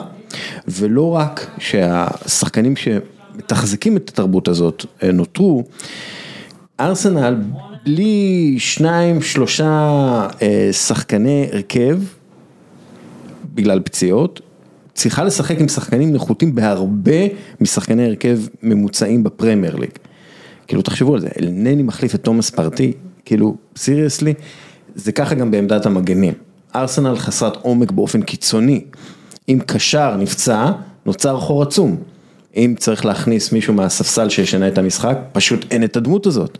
לא סתם ארסנל היא אחת מהשתי הקבוצות היחידות העונה, שלא השיגו נקודה אחת מעמדת פיגור. עכשיו, זה יכול להיות גם אשמת המאמן, אבל המאמן לא אשם שיש לו 13, 14, אולי פחות, שחקני פרמייר לגיטימיים. לאן אני מגיע? סטן קרונקי, הבעלים של הארסנל, מפורסם בכמה דברים. השפם שלו, והוא מפורסם בגלל שהוא הבעלים של הארסנל, לוס אנג'לס ראמס ודנבר נאגטס ועוד כמה קבוצות, והוא מפורסם בזה שהוא כמעט ולא מוביל אותם לתארים, והוא מפורסם בזה, בזכות העובדה שיש לו הרבה מאוד כסף, והוא נשוי למישהי עם הרבה מאוד כסף. זה מולטי מיליארדר שנשוי למולטי מיליארדרית, ולמרות כל זה הוא לא אוהב להפסיד כסף על קבוצות הספורט שלו, ולכן גם הקבוצות שלו במשך הרבה מאוד שנים היו חסרות שאיפות. הוא לא שילם מס יוקרה כדי לשמר סגל טוב שעשוי לזכות באליפות ה-NBA, הוא לא השקיע בכוכבים בפוטבול, ובארסנל הוא כמעט ולא שם כסף משלו, למרות שהוא הבעלים. בעקבות כניסת הבן שלו לעניינים, ג'וש, המשפחה התחילה לדאוג יותר לניצחונות, ולכן גם התחילה להשקיע יותר בסגלי הקבוצות, במעין כאילו בנייה של הקבוצות מחדש, כל מיני רכישות יותר חכמות וכו'. עם זאת, בינואר האחרון, במשפחת קרונקי לא מצאו לנכון להשקיע כסף כדי לחזק את הקבוצה ב2-3 שחקנים, שהקבוצה הייתה חייבת. נכון, אולי השחקנים היו מגיעים בעסקאות מנופחות מדי, או בהשאלות יקרות מדי, ויתכן מאוד ששניים מתוך השלושה היו נכשלים העונה ובכלל. אבל הסגל היה כל כך דליל, שבאמת כל דבר היה עוזר. והעזרה הקטנה הזאת הייתה יכולה לשים את ארסנל בליגת האלופות, שאז יש יותר הכנסות, ואז גם אפשר להשקיע יותר בסגל. כלומר, יצרו פה איזשהו מעגל אכזרי של בינוניות. חברת FSG, שהיא הבעלים של ליברפול, לא עשירה ולא שווה כמו סטן קרונקי. אז כשצריך לשים את הכסף, כאילו, כשצריך לשים את הכסף, הם עושים את זה, כן? הם משקיעים ברכש בינואר, וזה משתלם. תחשבו על זה, ב-2011 הביאו בינואר לליברפול את לואיס סוארז, ב-2013 הביאו את קוטיניו ודניאל סטאריג', ב-2018 את וירג'יל ון דייק, הכל בינואר, כן? וב-2022 העונה הביאו את לואיס דיאז שעזר להם להגיע לגמר ליגת האלופות ולנצח כמה משחקים חשובים בליגה.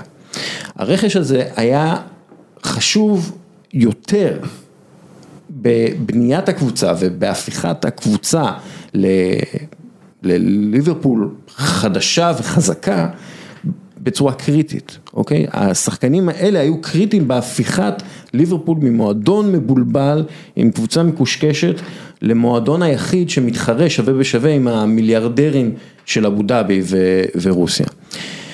נכון, צריך לרכוש חכם, אי אפשר להוציא יותר מדי בשוק, ועדיף תמיד לרכוש שחקנים בקיץ, אבל לפעמים רכש צריך להיות גם מסר, במיוחד רכש בינואר. המסר הזה הוא מסר של שאפתנות, מסר של הולכים על זה, וזה לא המסר ששחקני ארסנל קיבלו.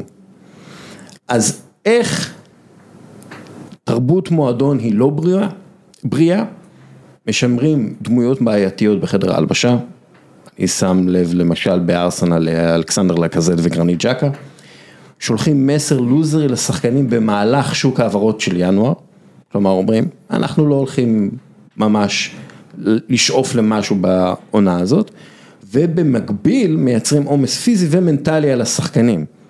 השחקנים של ארסנל לא היו אמורים ליפול מהרגליים, אבל בגלל שהם היו צוות מאוד מאוד מקובץ, הם שיחקו הרבה יחסית, ביחס לקבוצות אחרות, ופתאום הם הגיעו למצב שיש המון לחץ עליהם להצליח במספר משחקים מועט.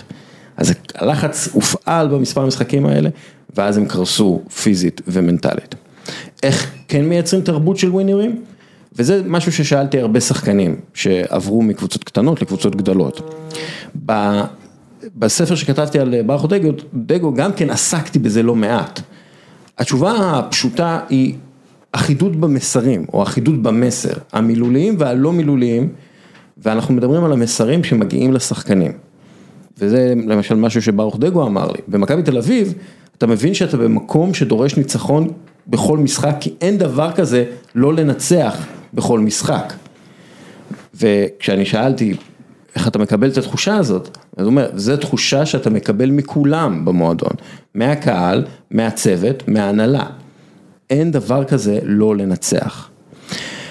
אבל ברגע שהמסר האחיד הזה נשבר, והמסר נשבר נגיד כשהבעלים לא מוכן להשקיע עוד קצת בשביל להביא את השחקן המשלים הנכון. נגיד האוהדים, אחרי הרבה שנים גרועות, אומרים, טוב בסדר דווקא מקום שני, כי היה קשה ובלגני וחוסר יציבות וכו'. נגיד, יותר מדי שחקנים שמפסוטים על עצמם, או רק עושים פוזה שכל מה שהם רוצים זה לנצח, נמצאים בסגל.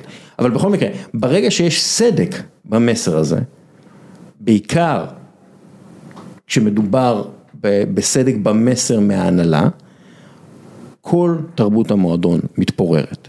אין תרבות מועדון שאין מסר אחיד. עכשיו, אחרי הרנט הזה, אני רוצה לדבר על בסופו של דבר זה העניין של ספורט מקצועני. זה עניין של ניהול נכון בספורט המקצועני, ויכול להיות בכלל גם במקומות אחרים. המסר, מה ההנהלה רוצה, והמסר הזה לא עובר רק בפוסטרים על הקיר, ובאמירות של ההנהלה, אנחנו רוצים להיות הכי טובים. המסר הזה זה משהו שצריך להגיע מכל חור במשרד של מועדון. ניב, קודם כל מה אתה חושב כאילו על המסר שלי? אתה בעצם אומר שני דברים. אחד, משהו מאוד תכלסי, ענייני. ברגע שאין מספיק שחקנים כי לא השקיעו בזה, אז לא מצליחים. אבל הדבר השני, זה יותר מזה, זה המסר הזה, זה סוג של רוח המפקד. נכון, רוח המפקד היא כאילו מושג מאוד ידוע, ואנשים מרגישים את זה, כלומר זה מאוד מאוד ברור. עכשיו, אתה יודע, מה שמעניין זה שהרבה פעמים, גם אתה מדבר על זה, חלון העברות זה לא מהלך, לא נכון להתבסס על חלון העברות, עושים הרבה שטויות, אבל לא מספיק שמים דגש על מה שעכשיו אמרת, איזה מסר אתה מעביר, אוקיי? עכשיו, בגדול אני חושב שמה שצריך זה השילוב, גם לנהל נכון, כלומר כן לתכנן ולא להסתמר על חלון העברות ולחשוב טרום עונה כדי לבנות את הסגל בצורה נכונה, אבל יחד עם זה גם את המסר הזה, בדיוק מה שאתה אומר, כן, לפעמים צריך לשים את הכסף כדי להעביר את המסר, וזה הרבה יותר חזק מלדבר, כי אתה מראה לשחקנים תכלס, ולא דיבורים יפים. והם, השחקנים עצמם דרך אגב, עונים יותר או מגיבים יותר למסרים כאלה. כן, בדיוק. טוב, אני יכול לתת לך דוגמה במגזר העסקי. הייתי בחברה שהיה לנו קרייסיס מאוד גדול עם לקוח. עכשיו, זה לא לקוח, בנק אוף אמריקה, בסדר? $10 מיליון הם מונחים על כף המאזניים. ישר הייתה בעיה שם, בעיה טכנית שלנו.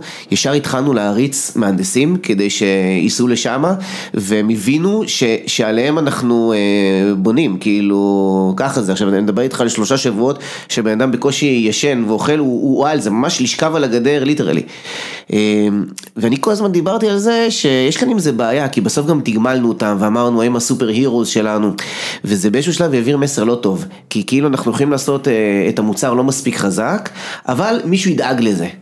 זה לא מסר של מצוינות, תעשה את המוצר טוב כמו שצריך, אבל מצד שני יש את המסר שאנחנו שמים את הכסף ואת כל האטנג'ן שלנו, אין מצב שאנחנו מפספסים את העסקה הזאת, אין מצב, ולכן אני חושב שהשילוב הכי טוב זה גם לתכנן את זה כמו שצריך, ניהול, והמסר המנהיגותי של מה שאתה אומר. כאילו צריך לתכנן, אבל צריך גם להיות מה שנקרא עם האצבע על הדופק, ולראות מה השחקנים צריכים. קשה מאוד להיות עם האצבע על הדופק כשאתה לא באותו מדינה. דרך אגב, זה רלוונטי למגע בתל אביב כדורגל עכשיו. אוקיי? כשגולדר לא כאן, וכאילו אומר, טוב חבר'ה, ינואר, אנחנו 5 נקודות מאחורי מכבי חיפה, אנחנו לא מפסידים את זה. אבל ברגע שאתה כאילו אומר, טוב, בסדר, הם יטפלו בזה, שהמה, ברק יצחק יטפל בזה, וזה, כל התרבות שנבנתה, קורסת במהירות. כן, יש דוגמה של הבוסטון סלטיקס, שרואים בסדרה של סודות המאמן ההצלחה, עם דוק ריברס, שהוא בא ושואל את עצמו, איך אני יכול להעביר לשחקנים את המסר, שאתם בבוסטון סלטיקס, לדבר איתם, וואו, זה מועדון, זה לא עובד.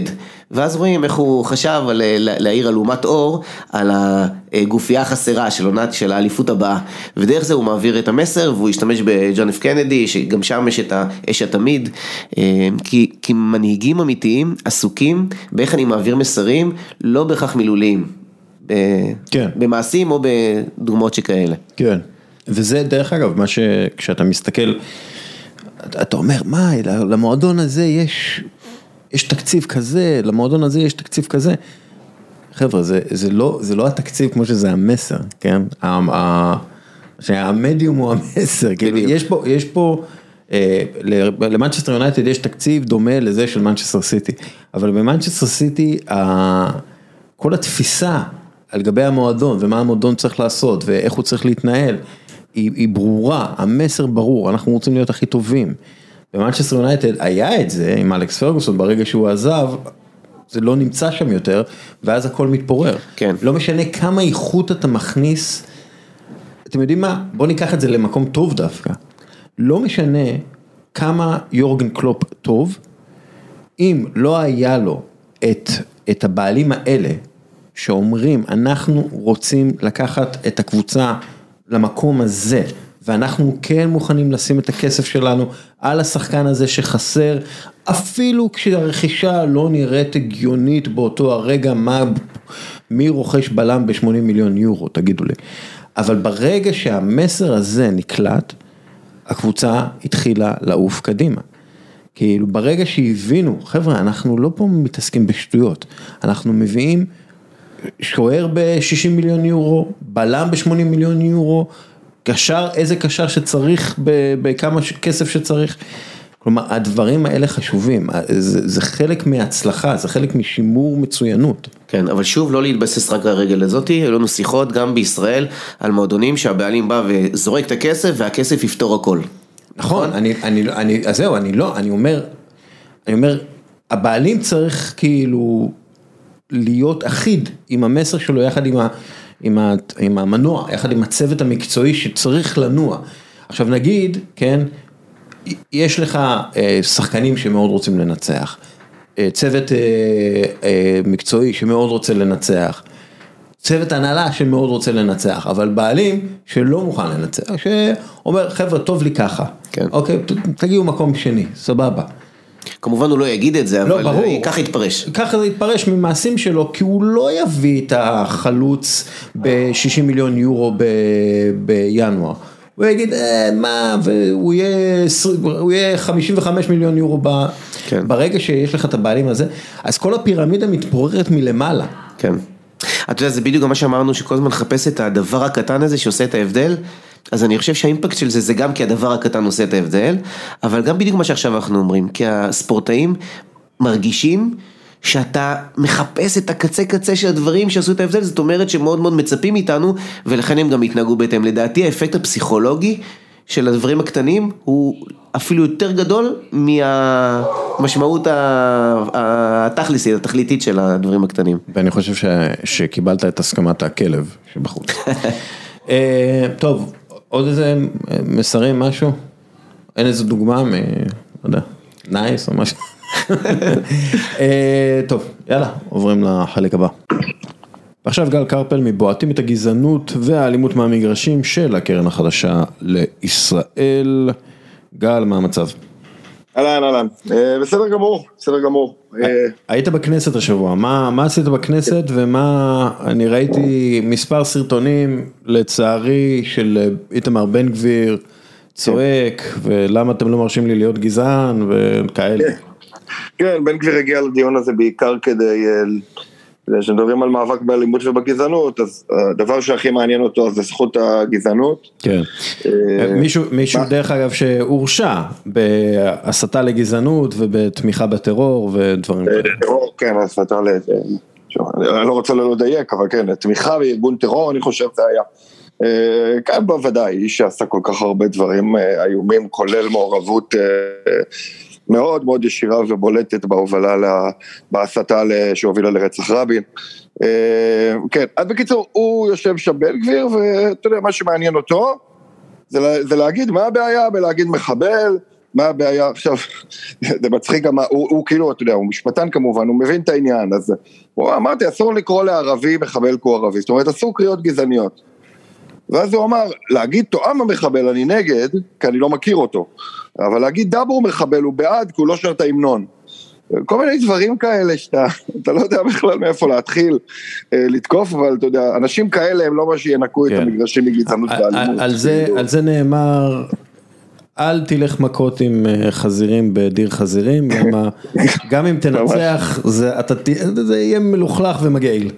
בדיוק, אז כמובן שלא נכנסתי, אני בתשובה שלי אמרתי לו, אני לא נכנס בכלל למה, ששופט יחליט מה גזענות. גזענות אסורה, נקודה, גם על פי חוק האלימות בספורט, שמחריג את מה מותר ברחוב ומה מותר ביציאה, אז ההשקפה הזאת של מותר לי חופש הביטוי, ואוקיי, לא במגרש כדורגל, והחוקים השניים זה חוקי וופא, שישראל כפופה גם אליהם. אז ישראל לא יכולה להעלים עין, וישראל לא יכולה לבוא ולהגיד, לדעתי זה לא גזענות. זאת אומרת, לדוגמה, אולי הדוגמה הכי טובה, בכלל, יש הרבה פופוליזם בשיח, במובן הזה, אתה יודע, גם דיברנו הרבה על ענישה קולקטיבית, וזה עונש לא רצוי, אבל זה לא, אנחנו המצאנו אותו, וגם את העניין הזה של מלחמה בגזענות לא המצאנו, ואחד הסיפורים זה שלפני בערך 5 שנים, היה משחק של בית"ר ירושלים באירופה, והם שרו שישרף לכם הכפר, והנה עולה הקבוצה הגזענית של המדינה, שירים שבארץ מעולם לא העמידו אותם לדין, כי החליטו בארץ שזה לא שירים גזעניים, השופט הישראלי שאחראי זה החליט, בבית הדין, החליט שלדעתו אלה לא קריאות גזעניות, או פסולות, אבל בוופא חשבו אחרת, והענישו את בית"ר במה? במשחק ללא קהל. אז זה לא רק הרשויות בארץ ובית הדין הישראלי, במקרה הוא בית הדין הישראלי לא היה קשור, והתוצאה הייתה הרבה יותר חמורה. בוא נגיד תשמע, יש הרבה טענות על בית הדין, וכמובן הרבה מהן מוצדקות, ואפשר לדבר הרבה על חוסר אחידות, בטח בין השנים, הדברים באים והולכים, ושירים שפעם אסורים היום מותרים, והפוך, אבל לא היינו רוצים לראות בלגים בבית הדין, זה לא היה יותר טוב. האירופאים, לדעתי, גם היו לוקחים את זה בצורה מאוד, מאוד קשוחה, ההבדל באמת, ועל זה גם לסוף הדיון, ואני חושב שגם כמעט כל משתתף דיבר על זה, זאת אומרת, כמעט כל המשתתפים בדיון הבינו, כולל אבל אגב בן גביר, שהסיפור הזה של העניש יציע שלם, הוא מאוד מאוד לא רצוי. ומה שרצוי זה לשפר את הדרכים שבהם אפשר לעצור את האנשים האינדיבידואליים, שאפשר להגיע אל הפורעים עצמם, כי לא ייתכן שמי שלא עשה עבירה לא ישלם עליה. כן. אז כולם מבינים את זה, ואני בטוח שכולם, כולל משרד המשפטים ומשרד ביטחון פנים, וכולם מבינים את זה. השאלה היא, האם החוק והאמצעים הקיימים פותרים את זה, ואחת הנקודות המדאיגות שעלו בדיון באמת, זה שדיברו על המצלמות. כן. מה קורה עם המצלמות? וסיימון מדבר על זה שיש מצלמות בכל המגרשים, למה לא מפעילים אותם? כי משרד המשפטים לא מאשר להשתמש בהם בגלל חוקי הפרטיות. עכשיו, מה שמדהים זה שאני הייתי במועצה למניעת אלימות לפני 7 שנים, 6 שנים, 5 שנים, זאת הייתה השיחה. לא רק שזאת הייתה השיחה, כל שבוע זה, אני זוכר שהיינו צוחקים על זה, ממש לפני 5 שנים. איך כל שבוע מגיעים כולם, נציגי המשטרה, לא מדברים על המצלמות, מה קורה עם המצלמות, ואז אומרים משרד המשפטים לא מאשר. הטכנולוגיה המתקדמת. משרד המשפטים לא מאשר? כן. זה פשוט מדהים. והשנים עוברות, וזה אותו ויכוח, האם משרד המשפטים קיבל את הפנייה, מי במשרד המשפטים, אתה יודע, זה ממש כמו קומדיה, שאף אחד לא יודע מי שאל, מי בודק, איפה זה תקוע, אז יש איזה, אתה אומר, נגיד בלי הנדבך הזה, של איזה אישור משפטי יש לשימוש במצלמות, איך יכול להיות שעשיתם תוכנית מלאה למיגור האלימות בכדורגל, כאשר אולי יהיו מצלמות, או שבעצם לא יהיו מצלמות, כי אסור להשתמש בהן, זאת אומרת, איך זה לא פתור? איך זה לא הדבר הראשון שפתור? עכשיו, אני לאו דווקא אומר שהמצלמות, אתה יודע, באנגליה המהפכה של אנשים נוטים להישאל על המצלמות, וצריך להיזכר שהמהפכה של הכדורגל באנגליה בשנות ה-90 הייתה בלי מצלמות, בלי טכנולוגיה מתוחכמת, לא הייתה אז טכנולוגיה כמו שיש היום. וגם בלי מצלמות, תהיו בשוק, אפשר להגיע לאנשים. זאת אומרת, המשטרה צריכה לחקור, הנקודה המרכזית שלי בדיון הייתה, להתמקד לא מה המשטרה עושה ביום שבת, בהנחה שהמשחק הוא בשבת, או כן, או בראשון, לא, אבל לא מה היא עושה בשבת, אלא מה היא עושה מראשונות שישי. ולדעתי זאת כל הנקודה. כי אם אתה רוצה לעשות מהפכה, במאבק באלימות בכדורגל, שהמהפכה אומרת שכל פעם שמישהו עושה משהו לא בסדר, יחידה של מג"ב, או יחידה של שוטרים, נכנסים לתוך היציע של הפועל תל אביב, אז הפחתת אלימות אתה לא תקבל פה. אבל אם תעקוב, תצלם, תחקור, תפעיל סמויים, תעשה מה שאתה רוצה, ותגיע לאוהדים יום אחר כך, שלא כל החברים שלהם לידם, ולא בתוך היציאה, אז תהיה הרתעה אמיתית. אני חושב שאנשים הרבה יותר מורתעים, כשמגיעים אליהם יום אחרי, כן. מאשר כשהם החבר'ה באווירה של, אתה יודע, גם ככה הם מגיעים מתחילת המשחק טעונים, רק שרים שירים נגד המשטרה, ורק מחכים שיהיה מכות עם המשטרה, ואז זה קורה. זאת הדינמיקה של האירוע.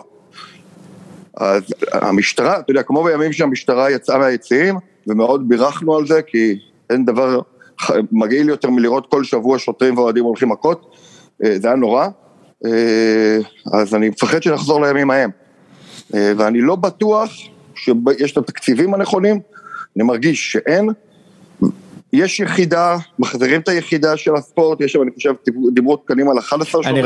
אני ראיתי שאחת הגיעה, אמרה, אני מהיחידה למניעת אלימות בספורט, יחידה שסגרו, כאילו, משהו כזה. כאילו, אתה אומר... אז אמרו, היחידה שסגרו, ועכשיו פותחים מחדש, אגב, גם עכשיו פותחים, אז הקורונה לא, קהל לא חזר למגרשים לפני שבועיים. זאת אומרת, הכל... לא, סגרו את זה בגלל ש...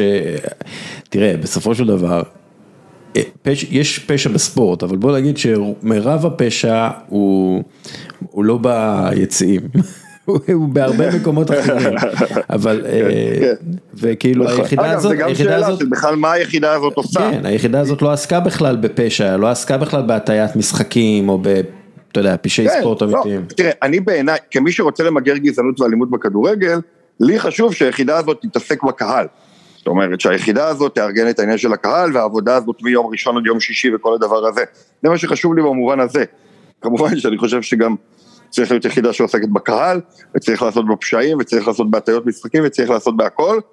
אתה יודע מה, אני אגיד את זה בעדינות, החשש שלי, מאז תחילת הקמת היחידה הזאת, שהיחידה תעסוק אך ורק דברים שקשורים לעולם האימורים הבלתי חוקיים.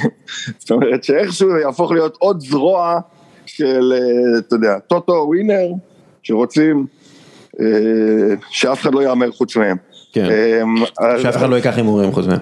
בדיוק, אז אתה יודע, לך תדע מה יעשו, אבל בעיניי מאוד חשוב שתהיו יחידה, אבל אתה צודק, אם זה תקנים ל-11 שוטרים, 11 שוטרים אמורים לטפל גם בבעיית הטיית המשחקים והשופטים וזה, וגם באוהדים האלימים, אני לא יודע, זאת אומרת, אולי מאוד מוכשרים, ויכול להיות שזה יעבוד. אני כן אבל חושב, בלי ציניות, אם יש כמה אנשים שבאמת כל השבוע עובדים על ענייני האלימות בכדורגל, ויש להם אמצעים, כסף, יכולת לבצע מעצרים בזמן עסקים, לוודא שהאוהדים לא מגיעים, לבצע, אתה יודע, נגיד, השוטר שם דיבר על זה שכל אוהדי הכדורגל צריכים לבוא ולהתייצב בתחנת המשטרה 10 דקות לפני תחילת המשחק, ואז אתה מדבר איתו על כמויות. הוא אומר, יש אוהדים בודדים היום שמורחקים מהמגרשים. עכשיו, כמות האירועים, פריצות למגרש, זריקות חפצים, הרבה דברים מנעשים, ואף אחד לא מורחק. עכשיו, בשביל זה גם יש את החוק, כדי לאפשר להרחיק יותר. אבל כבר שנתיים שהשוטרים יכולים להרחיק אנשים מהמגרשים, ל-30 עד 60 יום. זאת אומרת, זה לא שהחוק החדש מאפשר להם משהו שהם לא יכולים עד עכשיו, אלא הוא מגביר את היכולת שלהם, אבל הם כבר יכולים לעשות את זה.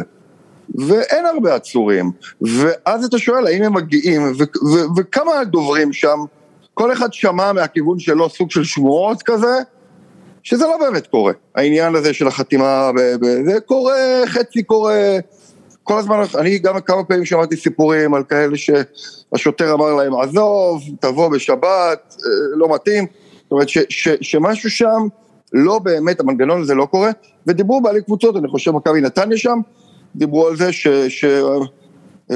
אולי לא נתן, אולי ביתר, הוא אומר, אנחנו רואים אוהדים מורחקים במגרשים כל הזמן. הוא אומר, אתם מרחיקים מישהו ואנחנו רואים אותו ביציאה. כן, כאילו אנחנו לא רואים אוהדים מורחקים, אנחנו רואים אוהדים שאמורים להיות מורחקים. אמורים להיות מורחקים, אבל הם מגיעים ליציאה. ומה הסנקציה על זה שהגעת לא מורחק? אתה יודע, זה להיות מורחק לעוד קצת. גם את זה עכשיו מתקנים.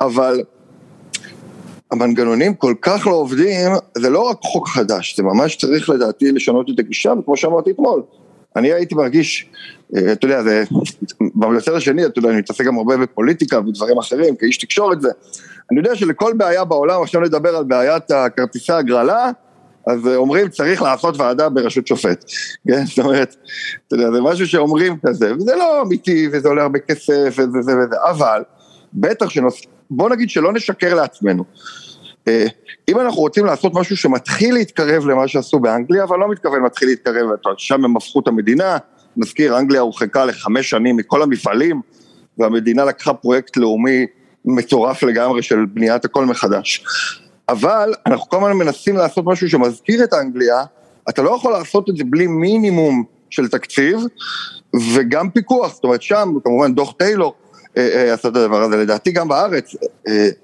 נגיד, אני הייתי מציע שיהיה איזשהו שופט שיעמוד בראשות איזושהי ועדה בוחנת או לפקח על התהליך הזה, כי התהליך הזה כמו שאנחנו מדברים פה מדי שבוע, כולל בתוכו גם אלמנטים של שיטור, הרתעה ודברים כאלה, אבל גם הרבה אלמנטים תרבותיים, כמו למשל, שדווקא, כן, כמו שראינו, אגב גם בארץ, שדווקא להוריד את הגדרות, עושה משהו יותר טוב לאווירה ביציעים. אגב, עכשיו אנחנו מדברים על להוסיף גדרות בארץ, כן?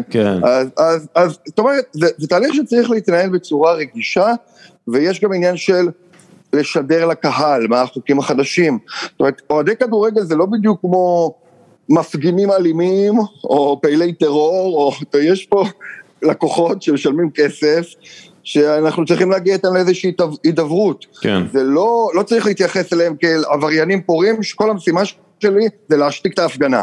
יותר המשטרה הכי נוח שלא יהיו הפגנות בכלל, והם לא צריכים שחוויית המפגין תהיה חיובית.